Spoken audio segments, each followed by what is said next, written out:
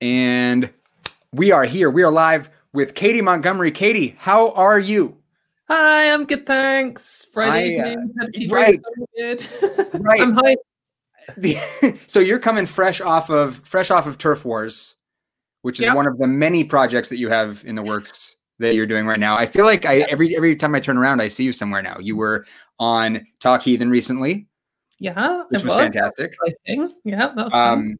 I don't think there's anywhere that I can click on Twitter these days without seeing that you've already responded to whoever I was going to respond to. That's a personal addiction problem that I have. I don't know of anybody else that I see who is like just diving face first into engaging with who from where I'm sitting. I'm like, I just don't even know how you deal with the level of toxicity. Yeah. I do. I sometimes I do feel like I'm just walking into like a wasp's nest and just punching one of them and seeing what happens. Yeah, a little bit. So, okay, for those who don't know who you are and what you do, how would you describe your sort of growing presence online? I would say I was a dickhead on the internet who argues with people. I'm like a atheist, skeptic, but also a feminist and LGBT rights advocate, I guess. Yeah. And when I see something that I think is wrong, I just disagree with it. Yeah, that's kind of it's how focused argumentation. It's not like someone on Twitter is like, I like cornflakes, and you're like, no, you don't. It's there's definitely a sort of a particular type of person who I see you engaging with, who is sort of who I want to talk about today.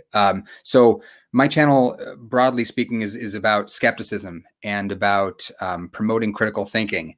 And you seem to be clashing all the time with a certain type of sort of failure of skepticism or sort of anti-skepticism, which is people who are very, very certain about things they don't know very much about.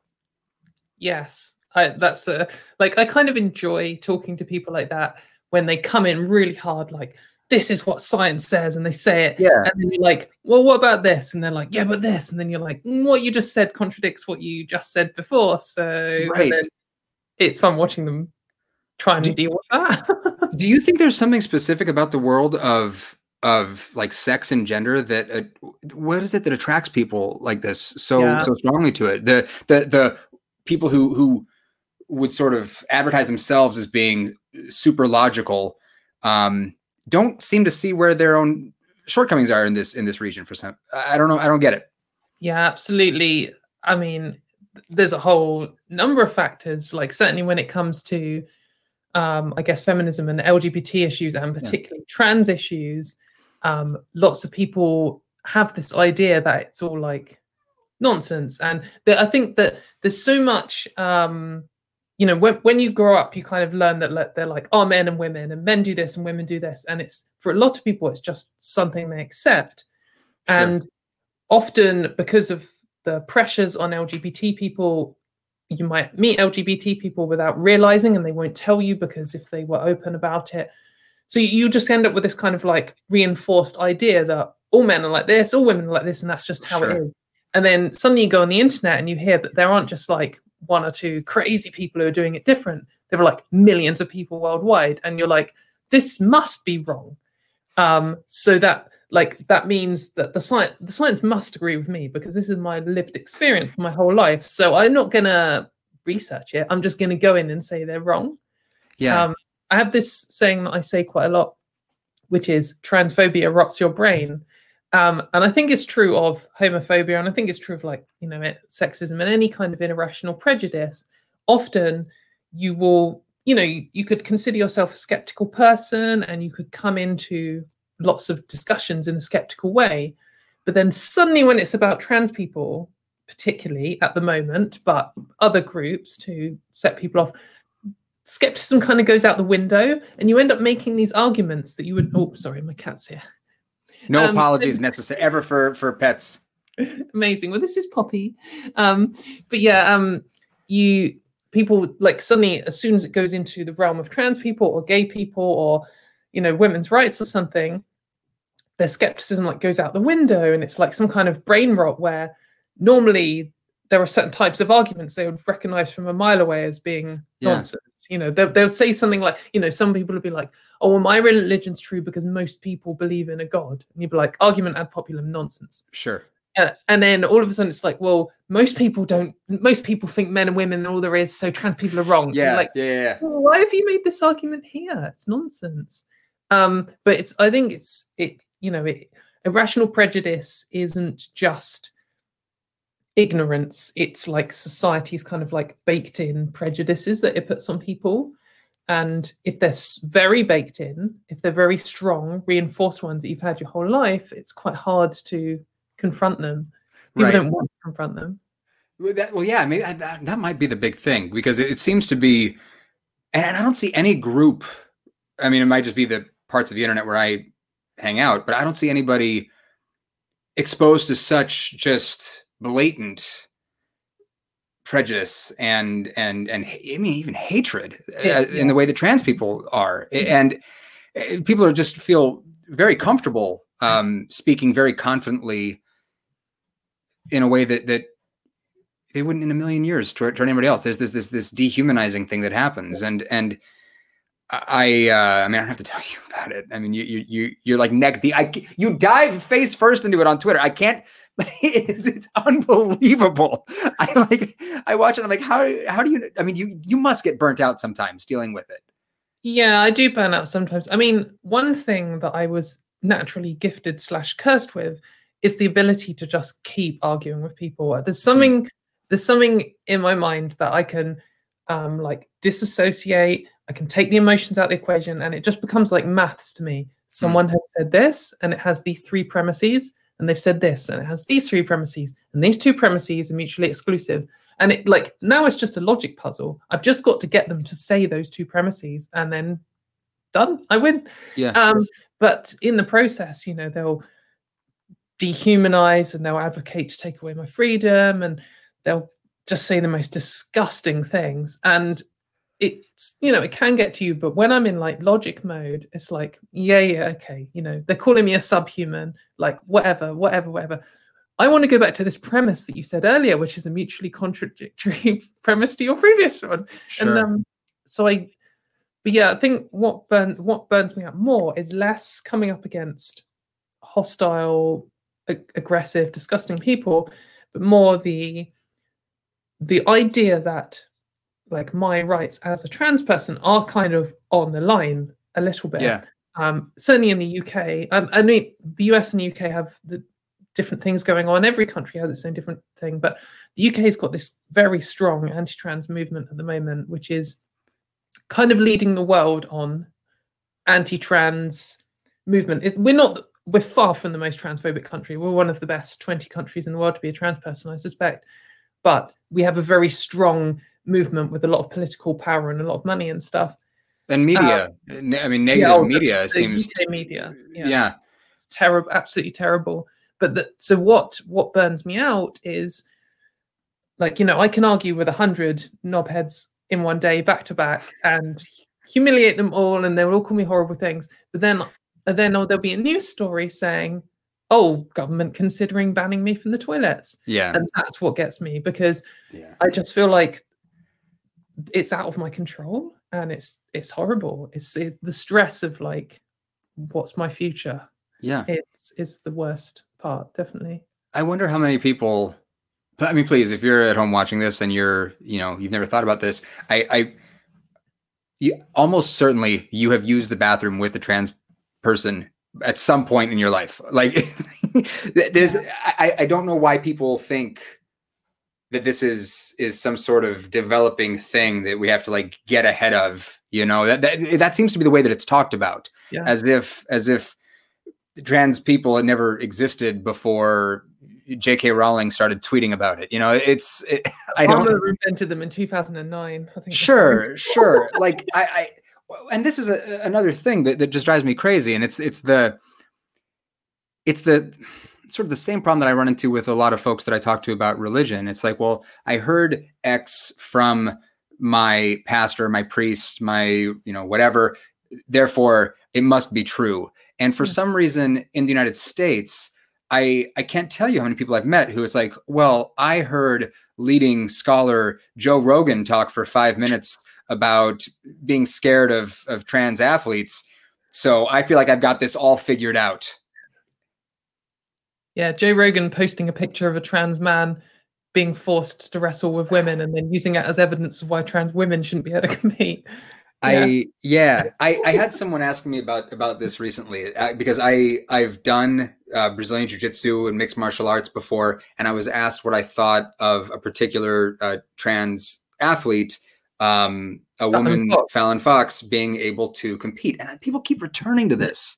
Yeah, they do. And do you have a take on this? I'll share mine as well, but what's your perspective on this? So there are a handful of like celebrity trans hate people that are like internationally famous. One of them is Fallon Fox. One of them is Rachel McKinnon, who is now called Veronica Ivy, who won a cycling championship. There's Laurel Hubbard, who's a weightlifting. Sure. Yeah. And I think most people who have even spent 5 minutes talking about trans rights on Twitter will have encountered these same 5 examples. You would have seen the same 5 photos. And it's always like, here's a scary looking trans person next to a small little woman. How can this be fair? And that's like the whole argument. And particularly Fallon Fox, for a few reasons. I think that for men in particular, when you say trans women and sport, the first thing they think of is fighting. I think lots of women think about running or, just sports in general. Yeah. But there is a certain type of man who, when you say sport, they think of boxing, they think of UFC, they think of MMA, because it's like the most manly sport, I guess. And then in their mind, any man can beat any woman in a fight.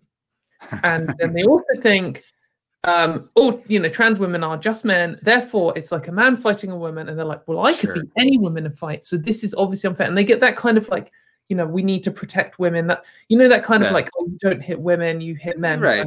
So it's kind of that distilled. So they always go to UFC or MMA, and then Fallon Fox is like the celebrity hate person. She's like the only trans fighter who's achieved anything. She has, I think her career was like 2 wins, 1 loss, retire or something. I hate fighting. I don't like boxing. I can't watch it. But I, in arguing, have to learn about all these people. So I know like so much about UFC and Fallon Fox. Just Fallon Fox fractured someone's orbital ridge, which is actually a common-ish UFC injury. So that's just like, punching someone in the head and a bit of skull fracturing or something. But you can sell that as a man fought a woman in UFC and cracked her skull. Broke her skull. Yes. That's how the question was posed to me. What do you think about this? Yeah. And that's the generic thing. And people all say that to each other. And so the idea is like some random just hears a man fought a woman and broke her skull. Do you think that's fine? And obviously you're just like, no.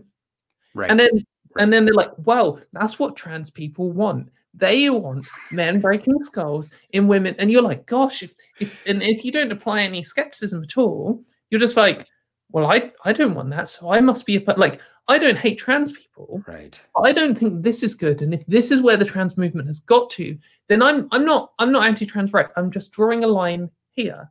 And then you're like, oh, they also want to like indoctrinate children. And then, it starts snowballing from there and you're on the conspiracy theory train. But like if you look at the actual fight, and it's usually accompanied with this picture of Fallon Fox and then a lady just covered in blood. And that's like the one that they show you. And this lady covered in blood is actually someone she's never fought. And it's just, you get these memes where like people create a meme and then it's one everyone shares. And then all of a sudden, and I end up learning all of these histories of them. And like, oh, his picture we see all the time. Like another classic is there's a picture of Iran's women's football team. And they're like 8 of the 11 women here are trans women. It's just false. And it just comes from some crazy person's blog, but it like blew up and now it's like a meme. And so now everyone asks about it. Again, just UFC is just something that people always go to because it's just men fighting women in their mind. So. In their mind. Yeah. And I've heard people talk about it in that way. When I was asked about it, the basic response that I gave was I've got at this point 20 years of experience in jiu-jitsu. And I also was in the military. I was in the Army and served with men and women. So you're literally like a ninja soldier. Retired. I'm disintegrating. Ex-ninja. I always tell people my body is a temple, but it's like one of those Indiana Jones temples that's crumbling and the monkeys have taken over. So, but I've trained with elite women who were fighters, and without exception, those women were competitors first, and everything else was secondary. For women who I served with in the Army, there was this idea that once I put this uniform on, I am sort of no longer a gendered individual. I'm just a soldier, and I'm expected to do a job, and I want to do a job and be treated as an equal. And the sort of paternalistic impulse that I see of and it seems to be almost entirely men who I hear this from. Yeah. Of wanting to step in and protect the women fighters. I know for a fact those women fighters don't want or need your protection. and as a woman, Fallon Fox should have every opportunity to compete against any other woman who wants to get in the ring and throw down with her, period. And they don't need your help is what I'm trying to tell people. It ends up being like the similar attitude to the like women shouldn't be on the front line, women shouldn't be in the army. Yeah. I guess saying on like competing, I think that another thing that's worth noting for like lots of fighting, like perhaps you know more about this than me, but lots of fighting, boxing, for example, and I think UFC has weight categories. Yeah. So it's not like some 6'4" trans woman who transitioned yesterday is fighting some 5'5", they're fighting people who are the same build as each other roughly. And it's also important to note that there are hormone restrictions. So this isn't like a man wearing a dress. Like this is someone who has medically transitioned. And I'm not at all saying that someone who hasn't medically transitioned is a man wearing a dress. Like that's the meme and it's bullshit. Of course. But someone who like, you know, at one point in my life, I came out and I hadn't started hormones yet, and I wouldn't have been able to compete in UFC then. If I did, I would have been destroyed by even like the most lowest level women fighters for sure. But like, you know, that's not, there are regulations on it. So once a trans woman meets the regulations and is in the right weight category, then, you know, that's what regulations are for. They're to make quite fair, aren't they? Well, and people tend to take it the next step. They start talking about hormones. They start talking about things like bone density and muscle fibers. And they love the bone density thing. And I was telling my friend who asked me about this years ago. I met a guy, Brock Lesnar, was the UFC heavyweight champion at the time. He was a professional wrestler, and Brock Lesnar next to me. I mean, it's like a, I don't know, like a Great Dane next to a, I don't know what I'm like, a bulldog or something, a Labrador. Yeah. And it's like hard to believe you're even the same species as this person. And if I were to work out as hard as I want for the rest of my life and gain a bunch of weight and get up to that weight class, Brock Lesnar is still going to have a different muscle composition and different bone density than me. The arguments that are made unanimously fall apart when you start to really break them down. But the problem that I keep seeing is people do a little bit of work, a little bit of thinking, and they think of they get their intuition confused with knowledge. Yeah. So with all that out of the way, there are 4 questions that I ask everybody who comes on my channel. Let me do one quick point about please. So I think for anyone who's just doing a surface level analysis and they're still feeling a bit like, trans women have been allowed to compete in the Olympics since 2004. Not one in that whole time has been good enough to even qualify. If trans women were equal to cis women in competition, you would expect roughly 0.3, 0.6, whatever percentage of the population is trans, you would expect qualifying and winning medals. And if it was unfair, then you would expect trans women to be winning. Maybe there are factors like transphobia and funding and all other things, but the claim is usually trans women are dominating sports, and the statistics just completely do not line up with that. So anyway, that would be my final point. Just like the actual numbers. Right. Yeah, please, people. I mean, It just drives me crazy because the motivated reasoning that goes in to justifying the frankly just the position of bigotry. Whether you're talking to a racist or an anti-Semite or whatever, anti-trans, anti-gay people, they really think they've thought about it. And so there's this breakdown of critical thinking that seems to be at the root of it all, as far as I can tell. People who reach a conclusion that they find to be sort of comforting, this comforting certainty, and then they just are like, "That's it. I'm not learning any new things." I don't like those people. I feel like sometimes you have a position you want to be true, and you like find a little route to make it make sense in your mind, and you're like, "Cool, that's it. I've done skepticism." Right. I do not stand it. Yeah. Or people, the other thing is, as long as I'm just bitching about people, I see it a lot from people who are in the sort of skeptic community or the atheist community that are like, because I am pretty sure I got the answer right on the question of whether there's a God or not, that means I am a perfectly rational, enlightened being, and now I cannot be wrong about any more things. And it's like, you idiot. Yes. Yes, you can. I promise you can. Anyway, let me get off my soapbox because I've got a guess. Okay, so the 4 questions that I ask everybody. The first one is that if you were to identify one key feature of what you would think of as good or sound epistemology, of people coming to conclusions about what is true or what is real, what would you identify? The other way that I sort of form this question is I ask people if they could wave a magic wand and give everyone a tool to have better epistemology, what would you give them? That's an interesting question. I guess something that I encounter a lot is just people who, I guess it's like the Dunning-Kruger effect, where people walk in and they think, well, I've watched 5 YouTube videos on this topic. I presume that the experts with several PhDs and 30 years experience, they're probably just wrong. And I wish people could like learn, because people hear like, oh, appeal to authority is like, that's a logical fallacy. If I say, well, the king says that trans people are good, then, and they think that saying, oh, well, scientists are saying it is like an appeal to authority as well. And like, if they could learn the difference between like an appeal to expertise and appeal to authority, and also then understanding what the Dunning-Kruger effect is and how they're not immune to it. I just think, there are sometimes I've walked into a conversation before and I felt like I know what I'm talking about. And then someone's like, this is the scientific consensus today. I'm like, well, I disagree with this. However, I'm an idiot. And I spent like 2 hours thinking about this. Yeah. And people love to do this like, oh, well, they used to think the world was flat, so therefore we can disregard the whole of mainstream science. It's the classic like anti-vaxxer, flat earther kind of science was wrong once, so it's wrong now.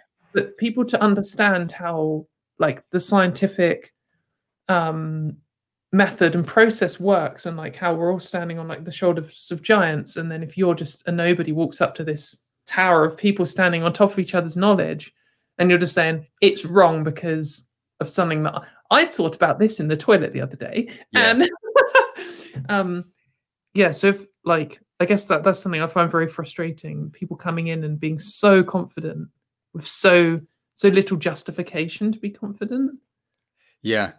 There's a quote, I think I've used it on this channel before. There's an Isaac Asimov quote where I believe he was specifically talking in context. He was talking about Americans having this problem of thinking that their opinions are as good as someone else's knowledge.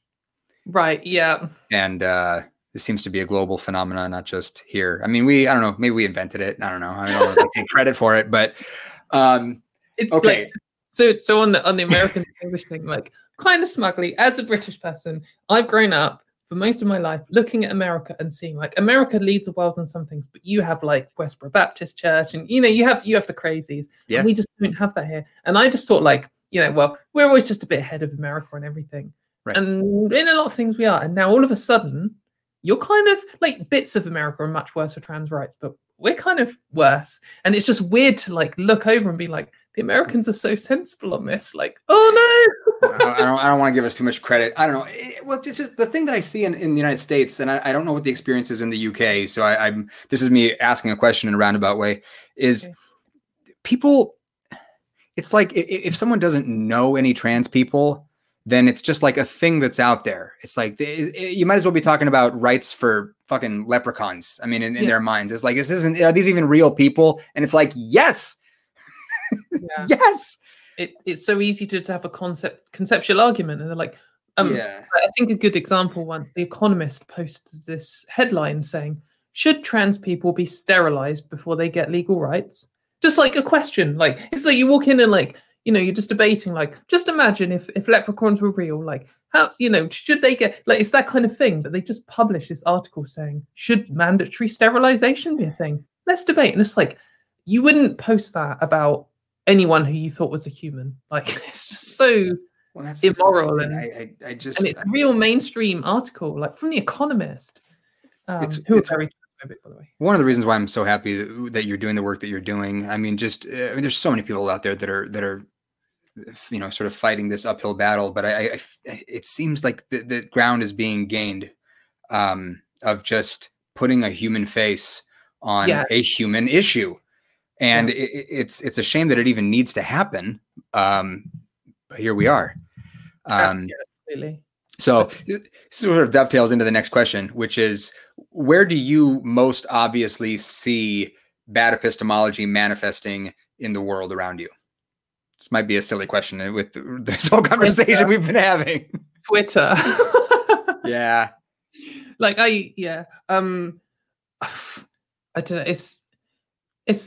It's difficult to have faith in humans after seeing like the state of how many people make these ridiculous decisions based on just utter nonsense. Yeah. Like we had this law thing. This might be a bit of a sidetrack, but we had this law thing in the UK where they were looking to reform a law that affects trans people, and it was about updating birth certificates, which in the UK, it doesn't affect your ID, it doesn't affect what spaces you can use, it doesn't affect all kinds of things. But what it does affect is marriage, death, and things like leaving the country and adoption, and like a few corner cases.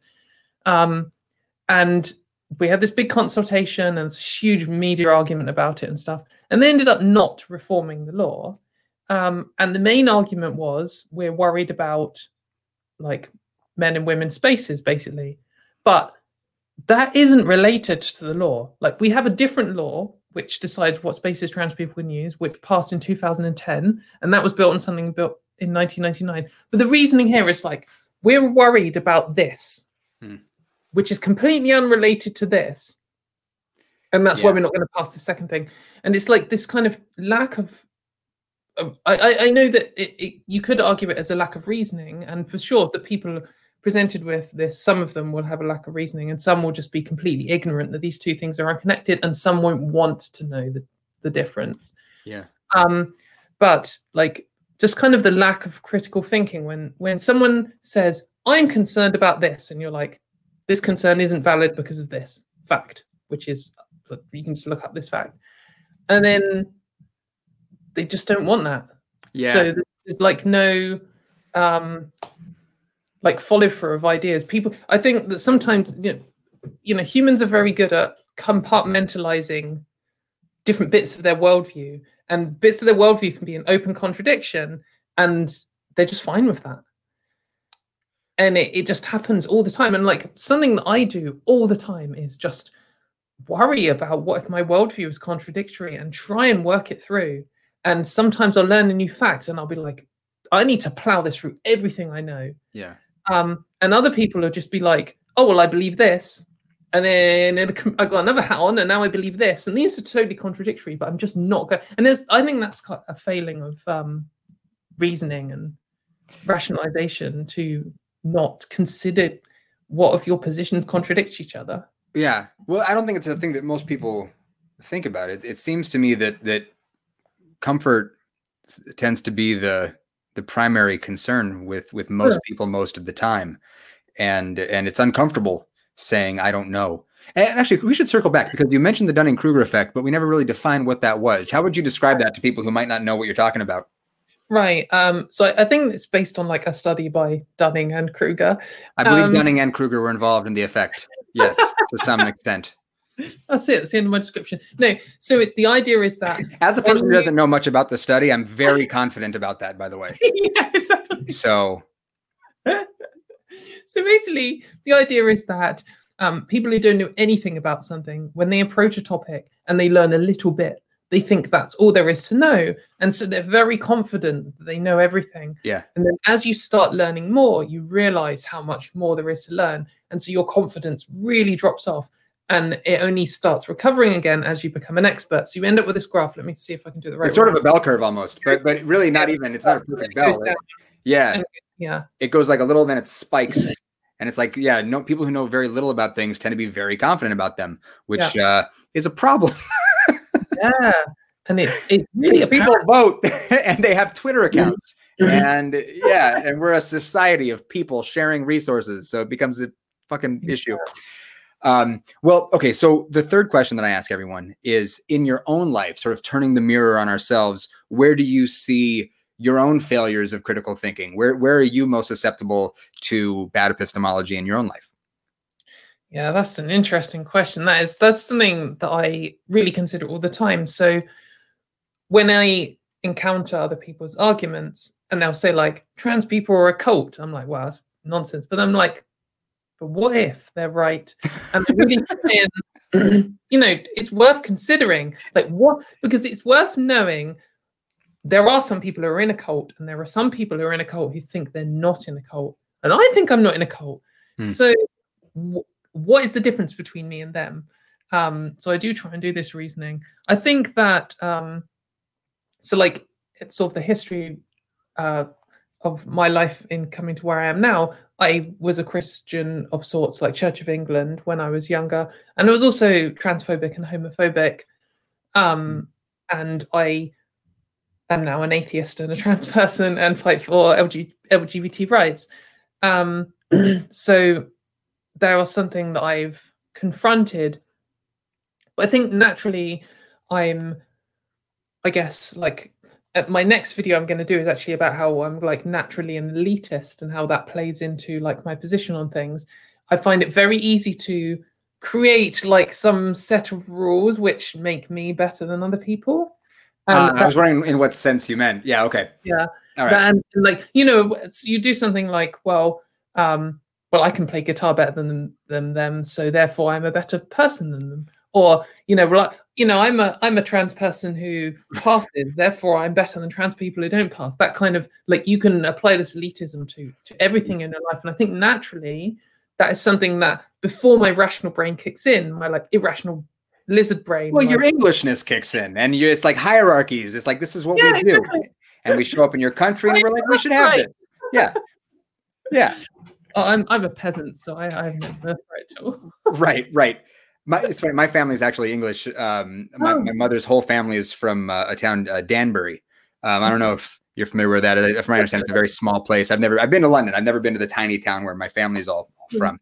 But you mentioned guitar. Can we talk for a second about how you're the guitarist for Dehumanot? I am. And I wanted to embarrass you a little bit because you were named by Louder Sounds as one of 13 next generation guitar heroes the world, not just people on Twitter, but the world will be talking about in 2021. Will you talk about your band? I am like, I was so pleased with that. I feel like that's my single greatest achievement. Like, I don't care about like going on Atheist Experience, whatever, like who gives a shit? Like I was in 2021 for like Louder Sound or Metal Hammer or whoever it is in whatever country. But like, yeah, it's really cool. So my band is, I describe it as, in order, thrash, death, doom, swing, metal. So we play mainly fast, noisy music. Yes. There's bits where it goes slow and there's bits where it goes like sort of 3/4 shuffle time, swing time. And I think it's quite interesting. But yeah, I'm the lead guitarist in the band. I'm the only guitarist in the band, that we might soon get a second guitarist. And we released our first album and did really well, and we actually broke even, which is quite good. Oh my gosh. I'm gonna grab my thing because it's still open on my Spotify. I listened to the album a couple of times, and there was one song in particular that I thought was I mean, listen to the whole album, people. I'm gonna put a link to the album in the description for this video. But I was listening to the song "Eyes to the Sky" when we began our one with the solo. Right. That one. Well, there was one that was this is bad interviewing I'm doing. I should have had this right. In the Ruins of Light. In the Ruins of Light was the one that I listened to that had this sort of like surf guitar kind of a break thing going on in it. I mean, who are your influences? Oh, so I'm very enthusiastic about atheism and skepticism and arguing, and then I would say that I'm a bit more enthusiastic about feminism and LGBT rights, and like, you know, you could talk with me all night about atheism, but I would get a bit hype about LGBT rights. But then, you know, those videos where there's like the star and then it zooms out and there's a bigger star and then it zooms out and that's like, I'm like for metal, and like, you know, they'll think I'm enthusiastic about LGBT rights and I'll be passionate, and then they'll be like, so what's your favorite German thrash metal band from the 80s? And I'll be like, we are going to talk all night. Right. It's like, how much time do you have? Okay, so in the interest of time, who would be your top 3, let's say top 5 guitarists all time? Who do you put in the pantheon?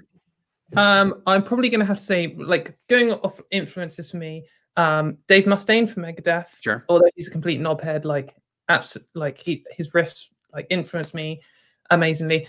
A guy called, I'm not sure if I can pronounce this right, Mohammed Shrimez, from a band called Necrophagist. I'm sure that was perfect. Yeah. Like absolutely amazing. Paul Wagner from Between the Buried and Me, Canadian like prog metal band meets hardcore, like absolutely amazing. Maybe Herman Lee from Dragon Force, absolutely love Dragon Force. Like, I just love Mindless Shred. I'm wondering if so is your criteria sort of like virtuoso technical proficiency? Is that what you are drawn to? Is it? When I was younger, that was because I'm an elitist, and naturally, and so I was like, the better at guitar you are, the better the music are. And now I'm more like, I like all kinds of stuff for emotions and everything. But like the guitarists that influenced me the most growing up were lots of these technical, you know, difficult, interesting, thoughtful guitarists. But also I just like really obnoxious loud music. So I guess my last guitarist award is going to go to oh god, I forgot his name. The guy from Municipal Waste. Municipal Waste are like a crossover thrash band, and they're just like obnoxious. They're the definition of obnoxious, and that's why I love them. So all right. Well, everybody check out Katie's band. I mean, listen, thrash metal isn't for everybody, but it should be, and it's a very, very good album. And this was your debut album. You didn't have like an EP or anything before? No, this is a debut album, and we like, if it weren't for we're in intense lockdown over here in England, but we've nearly written all the rest of the second album, so that hopefully is coming out this year. Okay, it's interesting. Yeah, quarantine has done funny things to musicians. I can't wait to see the sort of explosion of quarantine jams. I'm so ready for playing gigs and watching bands and running around in a circle. Do you have plans to tour across the pond? That would be amazing. I mean, we'll see how much hype there is. Okay. Well, I'm ready for everything. But like my drummer is like, he's in loads of bands, and he's in loads of like quite decent bands. So I'm hoping he's got the contacts. So anyone watching, like, who wants to book us? Any record producers who happen to subscribe to my channel, promoters, the Coachella people, you guys are on here, right? Reach out to Katie directly. Okay, the last question. And thank you so much for being here. I'm just thrilled to be talking to you. So the last question I ask everyone: how do you think we should, as people who are here as like public skeptic people, publicly sort of like thoughtful, humanist type of people, how should we be communicating the importance of critical thinking, of sound epistemology to people? Sorry, my cat's shouting. Your cat has an opinion on this, I can tell. Yeah, you're a street epistemologist, aren't you, Poppy? I think, communicating how important critical thinking is it's really difficult, because in a way, when you say to someone like critical thinking is important, that's kind of an insult, isn't it? Because it's kind of they hear you calling them dumb, even though you're not. That's kind of, so you need a good way of introducing it. I guess one of the things I focus on is education for young people. Like, I think LGBT issues should be taught and sex education should be taught from like the start of school. Hmm. And I also think the same for critical thinking. So I guess when I've thought about this before, my argument has been I would like to campaign to teach critical thinking to children from like age 4 up. And it will make such a difference. And I know that like recently, I think I saw on Twitter about Finland has been teaching like primary school children how, or whatever you call them, first grade, I don't know, kids to recognize fake news. And I think that's so important. And I think maybe that's a good way of getting people into it. If you say that everyone's aware of the concept of fake news, and even the most crazy like QAnon people and the most like skeptical people, they all have some idea of fake news. Yeah. And I think you can get everyone on board with the idea of like, we want to teach you and your children how to recognize fake news. And like the issue might be then like, you know, oh, actually everything you believe is the fake news. But like that might be a way to get to people. And you can say to people like, you know, obviously there are people out there with ridiculous beliefs, whoever you are and however ridiculous your beliefs are, there are going to be people you consider to have ridiculous beliefs. And you can say to them like, everyone needs critical thinking. You need it. I need it. No one's going to be perfect and we can all improve on it. So let's all work to a world where critical thinking is like prioritized, really. It's kind of, I know everyone kind of argues this for everything they care about, but in a way it's one of the most important things, because once you've got critical thinking, you can do your own personal life much better, but also your political life much better, in a way that works better for you and for other people around you. I'm always suspicious of people who are against teaching critical thinking to people. Yeah, I have met people like that, because they often see it as like a dog whistle for getting rid of religion or rid of their beliefs. So you need to sell it in a way which doesn't come across to them as a dog whistle. Right. Because I mean, in a way, it's not a dog whistle in the classical sense of what a dog whistle is, where you're concealing what you really want. But like, we are two people who feel like critical thinking will lead you to a position of supporting LGBT rights and possibly being an atheist. And so that kind of is what we're saying. So to these people who are religious anti-LGBT people, they're like, well, your critical thinking just means you're going to get my kids to be degenerates or something. Yeah. So it's like you kind of want to sell it on an idea that doesn't sound like that, which is, I guess, why I'd go for fake news. But it's very difficult. It is. Well, yeah. I mean, it's what you seem to be talking about is the problem of I mean, I'm sure that if someone was to come at you and say something that at first you did, let me back up. I am told all the time by people, they'll make some terrible argument, and I'll say, here's why this argument doesn't work for me or anybody. It shouldn't work for you. And they'll be like, well, you just don't want to believe what I'm saying. Yeah. And then telling people, I want to believe true things. And based on the lack of merit or whatever of your argument, I can't know that what you're telling me is true. That seems to really confuse people. It's like when you start going, I really, really just want to believe true things. And if skepticism obliterates your position, if critical thinking destroys your position, maybe it should be destroyed. And I think that applies to bigotry in all forms. Yeah. I think on that, I think there's this kind of idea in society like that you see all the time where someone's like, I'm entitled to my opinion. And that annoys me so much. Like, yes, you are allowed to think what you want. You are allowed to believe anything. However, your opinion might be worthless, like literally might have zero value. So like, when you say like, I think the moon doesn't exist, and I'm like, it's there. Like that one?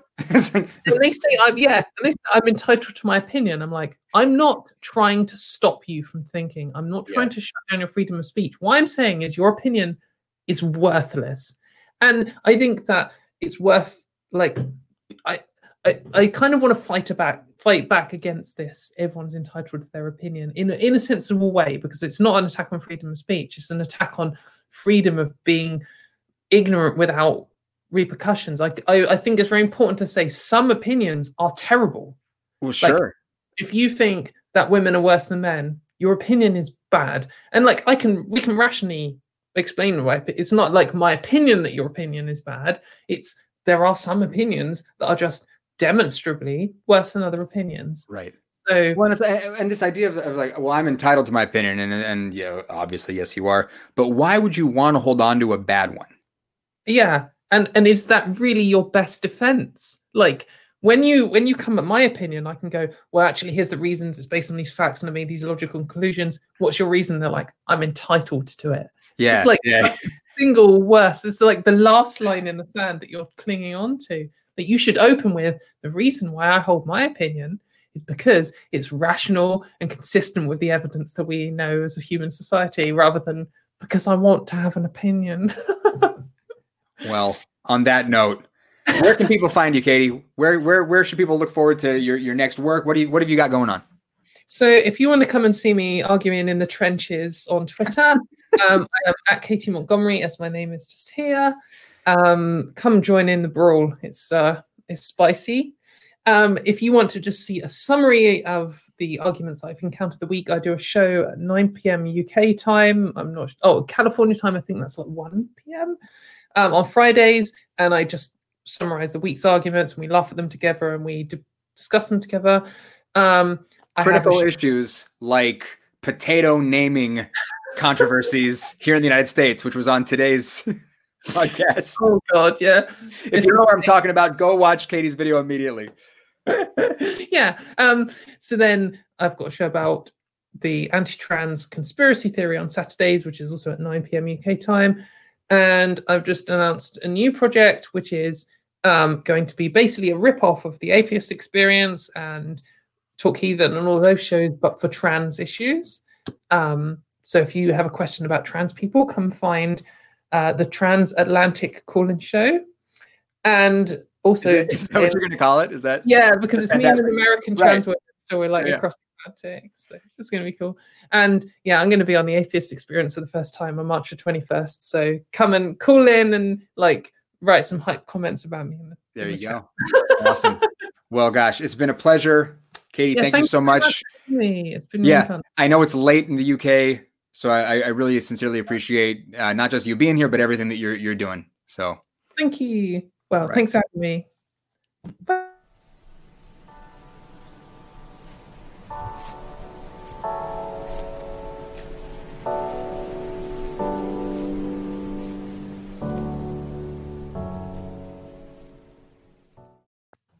I was going to tease at the end, like, and next time we have Katie on will be like Ibanez versus Jackson. What's the act for the next? The answer is Ibanez green guitar. Yeah, no, I saw that. Yeah, that was what you were rocking. You've done some stuff with it. What's your whole setup, if you don't mind me asking? I know I don't want to keep you, but no, it's no problem. I also have this